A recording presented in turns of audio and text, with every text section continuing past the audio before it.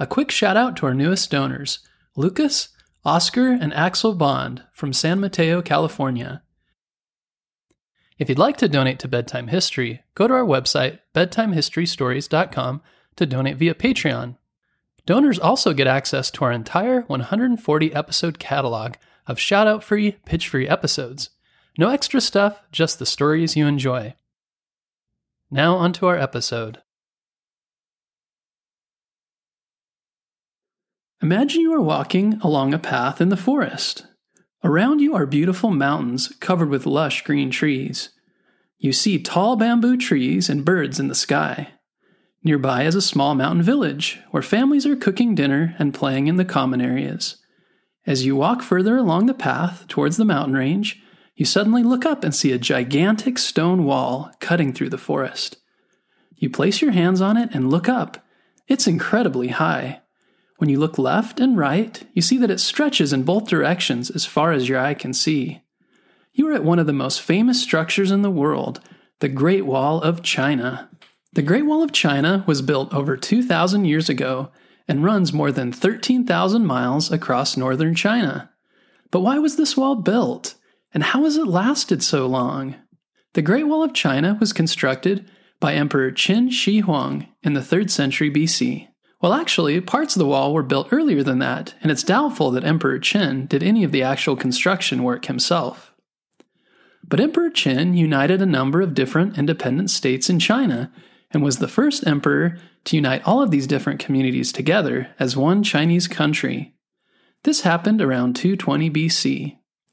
Before that, there were many different kingdoms throughout China, and different groups of people lived on their own.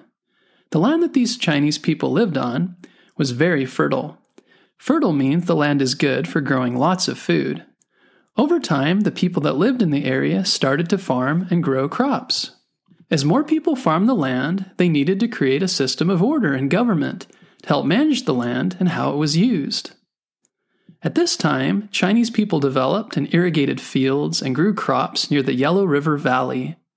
Farming large areas of land required people to work together and form a government to work the land peacefully. This is why the Chinese formed one empire and also built walls around them to protect their communities against attacks by the nomads. A nomad means someone who doesn't live in one place but moves from place to place. The nomads didn't farm, but instead moved around and herded animals.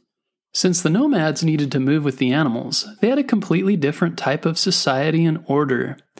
They needed to hunt animals or trade for them. This led to the nomads trading with the Chinese, or in many cases attacking them. The nomadic tribes often came into contact with the Chinese farmers. Sometimes it was friendly, and they would trade with each other, but often they did not get along. The nomadic people wanted to use the farmland to hunt and move around, but the farm people wanted more land to farm. This led to battles between the farmers and the nomads. The farming kingdoms also fought each other often for control of different territories. This is why this period of history in China is known as the Warring States period. To help avoid attacks, many of the kingdoms built walls to defend themselves. The walls were made out of rocks and compacted dirt that was tamped very tightly to form the structure. These walls were shorter versions of the Great Wall of China that was later built. They stretched between the border of different regions and often included towers, blockhouses for soldiers, and beacons to send smoke signals. When Emperor Qin became emperor, he wanted to put a stop to the fighting between different farming kingdoms.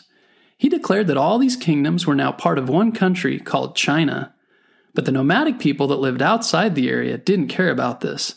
They continued to attack the farming areas. To help stop these attacks and to continue to unite the new country, the emperor ordered the walls between different states be removed, and that the shorter walls that existed along the northern border of China be joined together to form one long wall. Emperor Qin thought that this would also help protect them against attacks from the north, where China's biggest enemy lived, Mongolia. The Mongolians were fierce fighters and very dangerous to the Chinese. The project of building the Great Wall was a huge task requiring a lot of work. Emperor Qin ordered his army to work on the wall, so much of it was constructed by soldiers. But they needed even more workers to get the job done.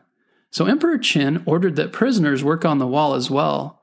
This is called forced labor, which is when someone is forced to do a job without getting paid. It was hard work, and estimated that around 400,000 workers died while building the wall. Conditions were probably very difficult due to the long stretches of mountains and deserts where the wall was built. Today there are some areas of the Great Wall where no one lives because the conditions are so difficult, and there are parts where the winters are so cold that no one goes there in the winter. Can you imagine having to work on building a large wall in those conditions? Because much of the wall is built with rammed earth, most of the materials they used to build the wall could be found right where they were building. However, some additional supplies and workers had to travel a long way to get to the wall. This made construction even more difficult. Sometimes the young men that were forced to build the wall had to haul boats loaded with baggage upstream in rivers in order to bring food to the workers. The work was so hard that many people tried to escape and sneak back to their city or their hometowns. Many individuals died in the wilderness trying to escape because the conditions were hard to survive and the journey home was so long. Eventually, people living in the newly united China started to revolt against the Qin dynasty. To revolt means to fight against and overthrow. Emperor Qin was a strict ruler, and not everyone agreed with his rules. As emperor, he lost the support of the Chinese people over time, and there were less and less soldiers that were willing to go out to work on the wall. They stopped listening to his orders, and as a result, construction of the wall slowed down. Later Chinese rulers carried on the construction, and eventually the wall was finished. This included the Han, Sui, Northern, Qin, and Ming dynasties. Each repaired, rebuilt, or expanded the wall. During the Ming dynasty, major rebuilding work took place, and sections of the wall that were originally built with dirt were replaced with bricks and stone instead. These new materials helped the wall to last longer and in good shape. One of the first mentions of a wall built against northern invaders is found in a poem dated in 7th century BC. It is recorded in the ancient Chinese book of classic poetry. In 2021 BC, when Qing Shi Huang united the Chinese states, the walls were known as Qingcheng, which literally means long walls. The walls were mostly constructed of tamped earth, with some parts built with stones. Where natural barriers like ravines and rivers worked enough for defense, the walls were erected sparingly. Often in addition to the wall, defensive systems like garrisons and beacon towers were built inside the wall and watchtowers on the outside at regular intervals. Unfortunately, the Great Wall never totally prevented invaders from coming into China. It was a useful way to stop raids, but at several points throughout its history, the Great Wall failed to stop enemies.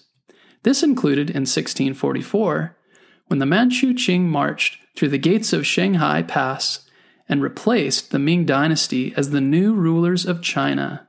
But the Great Wall came to be seen as a symbol of the ongoing power and strength of the Chinese civilization.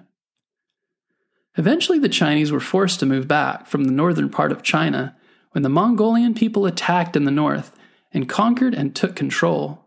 The Mongols were led by Genghis Khan, a famous, violent leader. The Mongols didn't need the Great Wall as much as the Chinese had in the past, but they assigned soldiers to man the wall in order to protect merchants and travelers traveling along the Silk Road trade routes. Eventually, the Ming dynasty took control of the area again. During the Ming dynasty, the rulers were very strong leaders, and Chinese culture grew stronger. They built a lot of additional parts of the wall, including bridges, temples, and pagodas. Pagodas are like Western gazebos, or covered areas that people can sit under. Between the 18th and 20th centuries, the Great Wall became the most common symbol of China for the Western world. Today, the wall is generally recognized as one of the most impressive building feats in human history. In 1987, UNESCO, an international heritage organization, designated the Great Wall a World Heritage Site. At the time, it was the only man-made structure that could be visible from space. In modern times, thousands of tourists visit the Great Wall of China. The most popular part of the wall and the most famous is called Badaling. It runs 43 miles northwest of Beijing. Would you like to see the Great Wall of China one day? If you do, think of all the people that worked to build and maintain it throughout time. Walking along the Great Wall of China, you will surely be walking along part of history.